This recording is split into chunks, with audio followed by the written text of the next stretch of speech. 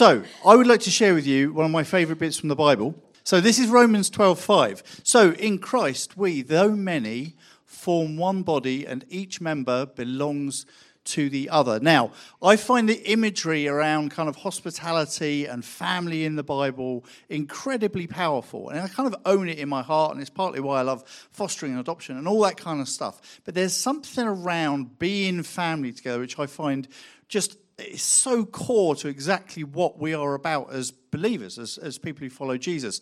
I just want to show you one picture. This is from a few Christmases back inside my house.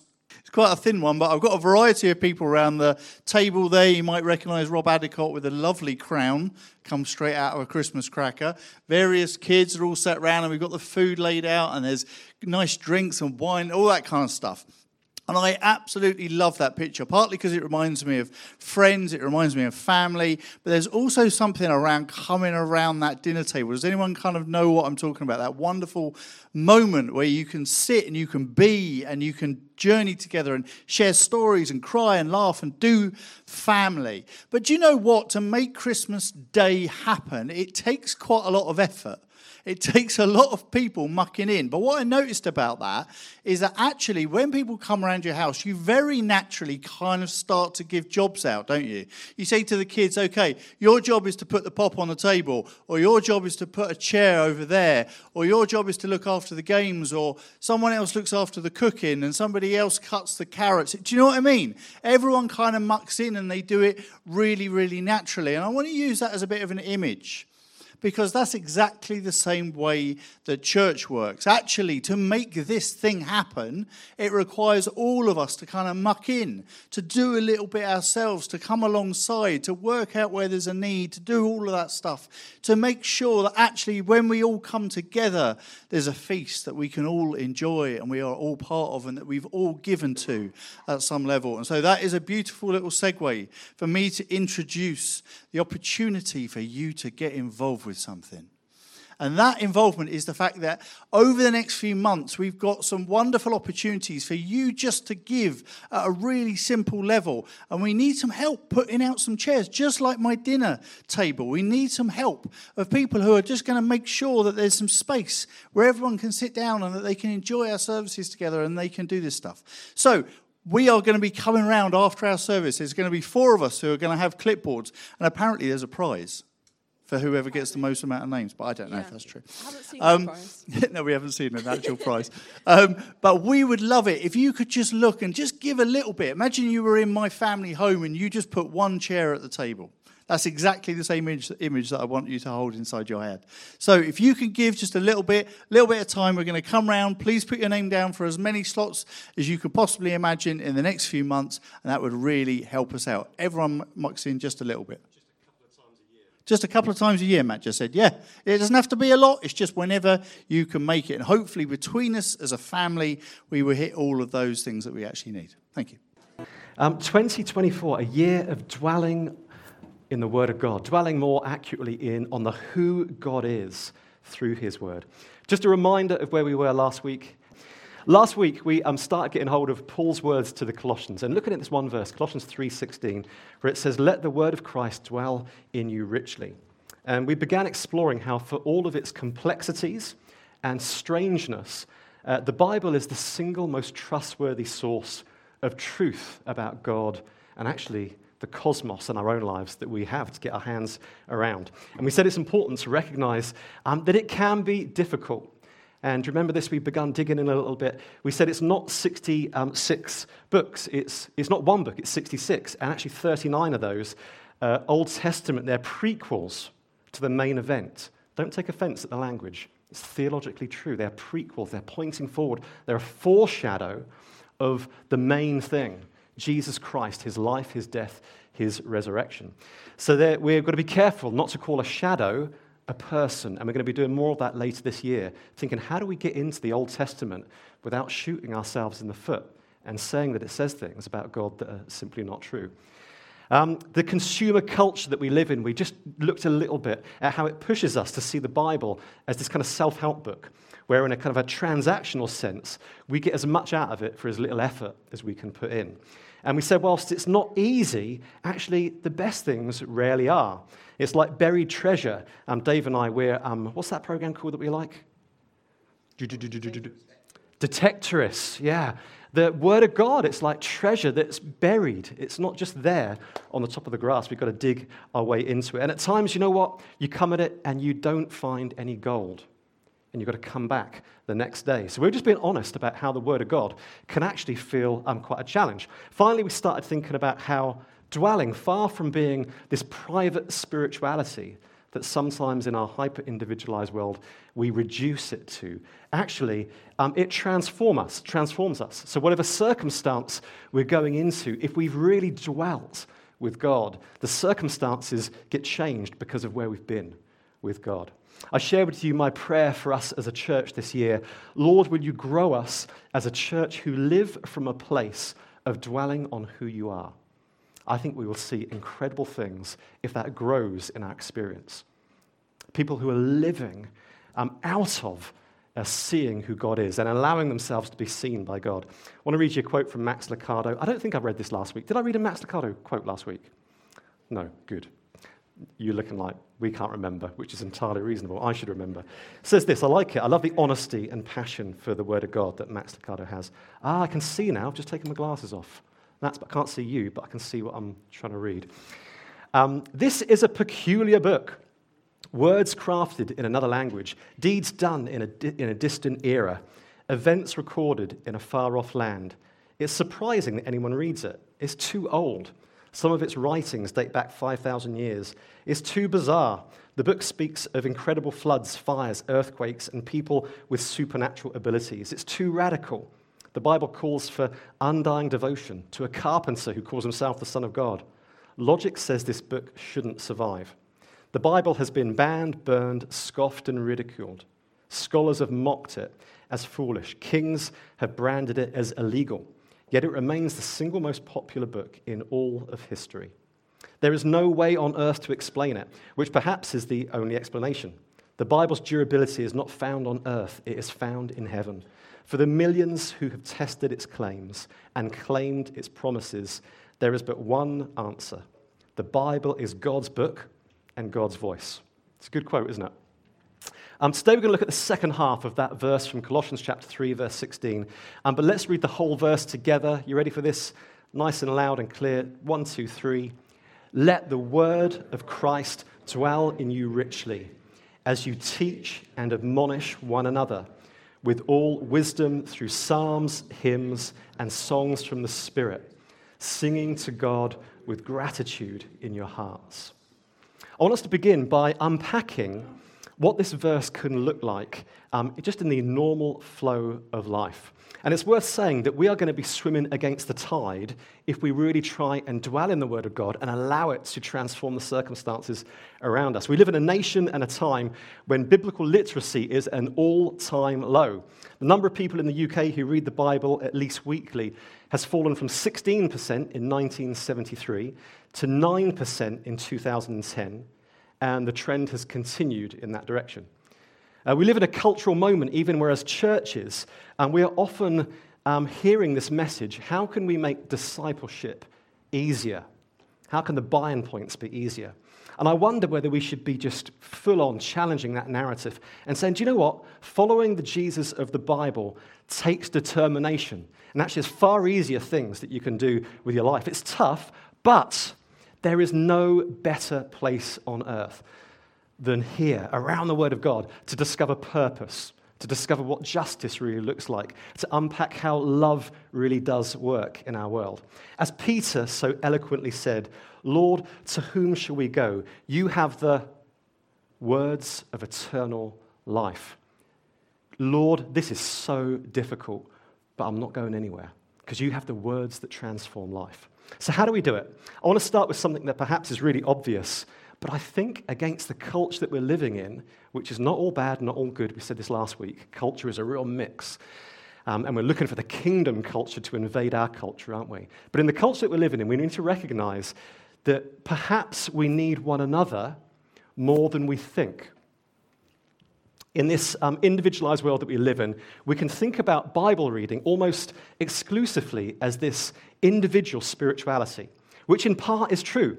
There should be an individual element to us getting hold of the Word of God. But the more we read the Bible, the more I think what we see is that we're invited to mine its riches together with one another, like our verse says. C.S. Lewis, who I'm reading The Great Divorce at the moment, and I love one of the images that he paints of hell is where people gradually, incrementally move further away from one another. And I think as people who are kind of gravitating around Jesus, we should be doing the very opposite. So let's just unpack Paul's words to kick off before we look at some of the hows. So the second half of this verse, the word teach, if we can have that up on the screen, that'd be great. The word teach carries this expectation of learning, but with an understanding that Jewish minds would have had, which they'd have been familiar with the idea that you haven't learnt something until you've done it. That's the point at which learning is completed. Hold that thought, because, oh my goodness, as Christians in the West, we so often don't do that. We do a different type of learning, which is all around knowledge, and we end up with these massive heads and very small bodies and small feet and small hearts, when we're supposed to be balanced people. The word admonish, this old-fashioned English word, your version may say something different, but translated, it just means this. It means to put into your mind something in order to direct, warn, or instruct. If you like, you could think about somebody with their trusted compass, an experienced traveler, who no matter how many parts of the world they travel to, they know that they are not going to get there without putting into their bag a compass that they can take out and say, where am I and where am I headed? Where's my true north? The word admonish, to put in, to direct, to warn, instruct. And then there's this one another, okay, and this is interesting. It means, guess what it means? It means exactly that. There's no other translation that you can get hold of. It just means one another. But this is really important, as we're going to see this morning, I hope. The one another is not a really nice add-on or an option to your church life. It's actually central to Paul's understanding of how the Word of God comes alive and works in us. I want to be a little bit provocative, but here's the thing. I don't believe any one of us can follow Jesus with them and the Bible and the Holy Spirit and all the experience that you have without other people around them. I don't think it works. And we can have that discussion if you'd like to. I don't think any of you would want to. But there's something about the one another's of Scripture that I think we need to get hold of afresh. The Psalms, hymns, and songs from the Spirit are basically Paul's way of speaking about two things. One, the Old Testament, the Torah, and secondly, the stories of Jesus' life that hadn't yet been formed into our New Testament, and how the Holy Spirit brings that combination to life. That's what Paul's talking about when he says Psalms, hymns, and songs from the Spirit. Paul is saying, for the Word of God to come alive in you, you need one another. If that's true, and I believe it is true, how do we do it? How do we get hold of this? First of all, at a really basic level, we need to learn how to use the Word of God in everyday life. Like Steve Backrack has been discovering, I was going to say at a later stage in life, but at midlife, Steve, right? But actually, when he memorizes it, when the stuff goes into him, it's flowing out of him. And the reason we asked Steve to share was, we were just talking the other day, and there's just this flow of life because Steve is loving what he is putting into him. He's dwelling in the Word of God. But it's an everyday thing. You know, we are good at certain phrases, aren't we? How's your football team doing? How are the kids? Oh, yeah, all right. What's the weather doing today? Just shout out a few other things that they just roll off our tongue, everyday language. How was your weekend? How's your weekend? Any others? How are you? How are you doing? Yeah. There are things that kind of just form part of our natural flow of language. What if we decided intentionally that the Bible would become more part of our everyday language without sounding religious or weird? Because nobody needs more religion or more weirdness. What if it became part of the everyday flow? So maybe, I read this thing in the Bible and it made me think about you. What do you reckon about it? Or I'm struggling with this story that I read in the Bible. What do you think it could mean? And with those that don't know Jesus yet, just to be really upfront, I read this story and it's made me think, and actually I love this story here, and it made me think of you. What do you think of this story? Are there any stories that you know from the Bible that kind of that make you stop and wonder? You know, we shouldn't miss it, even this week, the power of stories told well, an ITV drama about the post office. That what does it do? Well, it creates conversation, an outcry, a change in the law, whatever you may think of all those things. Actually, story is powerful. I wonder if we've missed it when it comes just to the everyday stuff. Who would be the best model for this? Steve Backrack? Actually, no, Jesus is just the perfect model. Steve, close second. Jesus did it. Even though he held the words of eternal life inside of him, he chose to constantly talk about Scripture. How do we know? Well, the Gospels are full of it. He quotes from 27 of the Old Testament books. Over 10% of the 1,800 verses of his recorded words are him quoting directly from Scripture or alluding to it. When he was tempted by the devil himself, he didn't say, "Do you know who I am?" He quoted Scripture. On the cross, can you imagine? In agony, hung on the cross, because he loves us so much. Quotes from Scripture. My God, why have you forsaken me?" from one of the Psalms. But you know, what I love most about Jesus' use of Scripture is how he uses it in the everyday. When he's traveling somewhere with his closest friends, when he's having a meal with a bunch of people that others think he shouldn't be having a meal with, when he's meeting people for the first time and everyone's told them, oh, they're really important, or he's meeting somebody that's really broken and he wants to have a conversation with them. He just uses Scripture normally over and over again. So maybe one challenge for you this week. Can you use something from the Bible in your everyday life without sounding weird?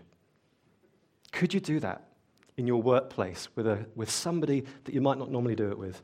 You know, another aspect of this one another, something important that we can miss, is when we're reading Paul's letters, they are written to people in their homes.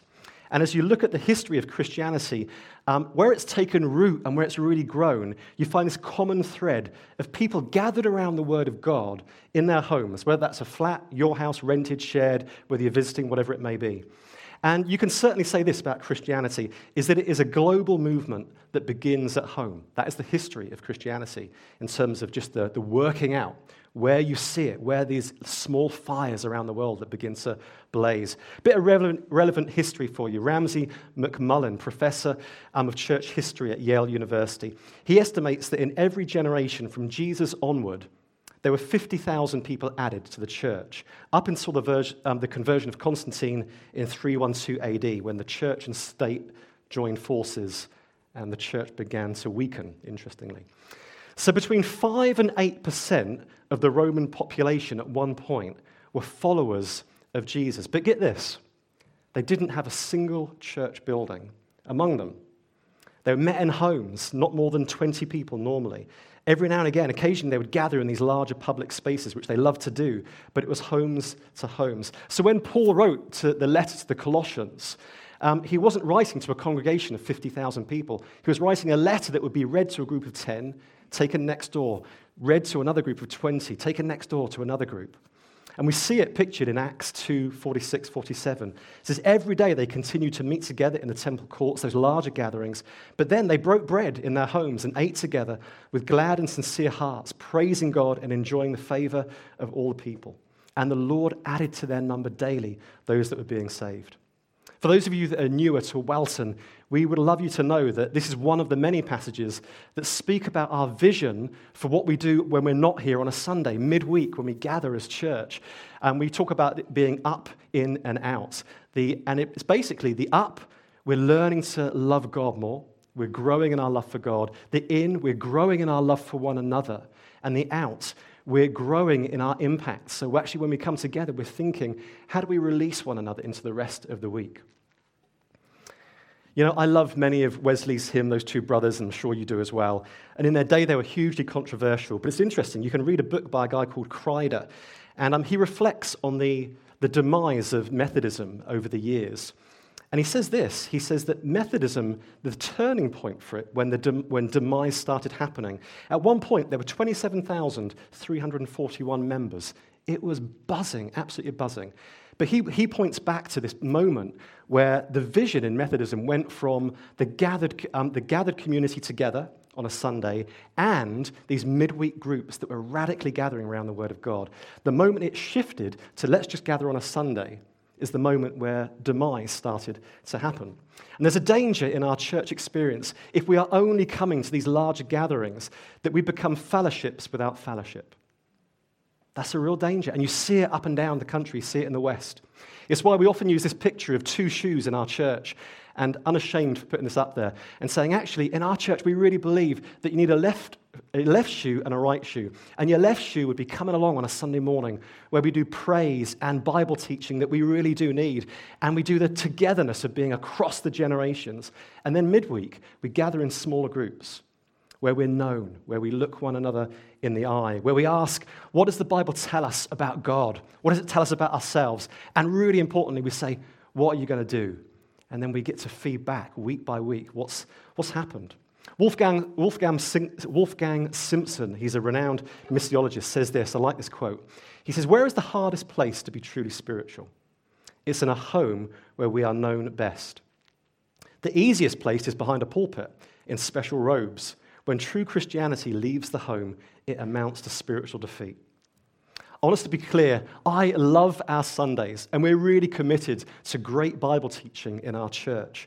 But it is essential for our discipleship to get our heads around this, that actually, you know what happens if you've got two shoes and you take one off? For the first hour, you're going to walk in a straight line okay. For the second hour and the third, you're going to start going around in circles. It starts to hurt if you take off one of your shoes and keep on walking. I want to invite Fee Skinner, who's going to come up. Fee and Ben have become good friends in the last, I suppose, year. And it's just been a joy watching both of these guys just start working out who they are in their own relationships with God. And Fee is what me and Liz would call a legend. All right. So, but it's other than the fact that she's a legend that we're going to ask her a couple of questions. It's because we're in the same house group together. So, Fee, I'm going to ask you. First of all, I know that you've been finding your way into the Bible. Can you tell us how that's been? So to give that some context, for my birthday last year, I asked Ben for a book just to kind of help me get into the Bible. I've been to Sunday school for my entire childhood, and I knew lots and lots of Bible stories, and I didn't actually know the Bible. I didn't actually know how it goes, what the journey is within the Bible. So I started in Genesis, and that was 6 months ago, and I'm at 1 Samuel, so you'll know that's not very far, but that's because I'm really unpicking it as I go along and trying to get my head around it, and sometimes I'm finding it confusing, and sometimes I'll go to Dave, and we'll have a nice chat over a glass of wine where he tries to help me understand something, or I've texted you and gone, I don't get it, will you help me? So it's been really interesting, but also quite challenging. All right, that's cool. That's really good to hear, innit? What about in your house group? What do you do? What difference has that made? So the house group has been brilliant. I joined it a few months ago. There's lots of them here today. Hello. And we start by just catching up, and then somebody will be leading it, often Scott and Sarah. And we go through 4 questions. Not 3 questions, 4 questions. The first one that you mentioned earlier is, what is it? We look at a passage in the Bible, and we look at what is it telling us about God. Then we look at what is it telling us about ourselves or people in general. And then we go on to talk about what is it actually going to do for our lives over the coming week or so. And have you got, I'm just putting you on the spot here, but have you got an example of where that has actually made an impact from the group into everyday life? Yes, that is put me on the spot. That was not a prepared question. But yes, there's been lots of things, actually, lots of challenges. One I can think of, I can't remember what the passage was, but I know that it challenged me I challenged myself from the passage that we've been reading to talk to other people about God, which I have done at work. As you know, I don't really shut up about it. I talked to my colleagues, and it meant at Christmas that one of my colleagues, Lizzie, actually joined us, and she's now been twice. So that's been really positive. Yeah, it's great. It's so good, isn't it, when we see those connections? All right, give Fee a round of applause. Thanks, Fee. Brilliant. If you're a house group leader in our church, or a group leader of some sort where discipleship's going on, where we're doing this up and out, would you just stand up for a moment?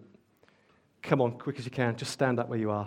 If you are leading a group where discipleship is going on, that could be a house group, it could be Ali, you definitely need to be standing up with the youth. So it could be youth, it could be something different.